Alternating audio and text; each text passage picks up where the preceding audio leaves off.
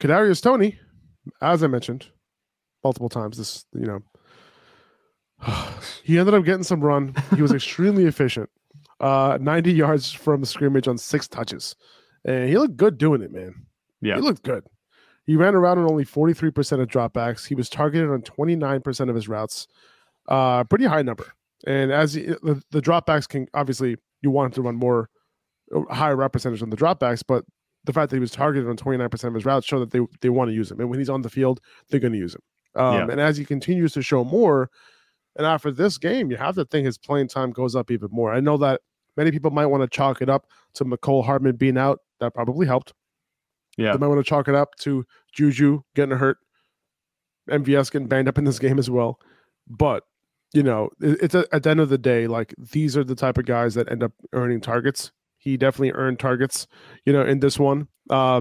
He even faked a hamstring injury going into the end zone, which is absolutely hilarious. Yeah. Trolling the Giants on that one. But that other grab that he had, pretty much double covered. He had 2 defenders draped on him. Patrick Mahomes throws it to him on the sideline. He goes up and gets it. Amazing catch. He could be special in this offense. Yeah. And this is the way you look at it. We know the talent that he had. He wasn't supposedly able to stay healthy in New York, but obviously that's not the case. He's now in Kansas City doing his thing. This is a really nice weapon. We haven't seen too much of him, so, you want to temper expectations a little bit, but what we're seeing is very, very encouraging. It looks like he could be like a really strong weapon.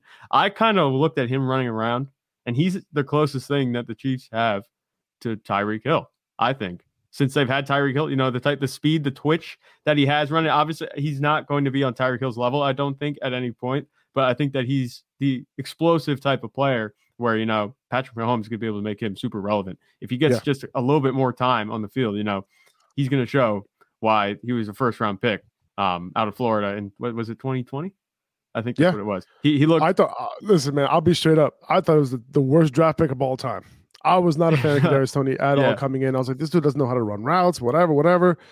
But hey, man, now, and he's proven it that when he's on the field, dating back to last year, he gets targets and he looks good. It helps that he's in an Andy Reid offense too. That's also working for him. You say about the route running, they will scheme him open if he can't run the route to get open. But going to the Giants, you're not going to be able to evaluate his talent, especially with Daniel Jones up there. You're not going to know what the upside is.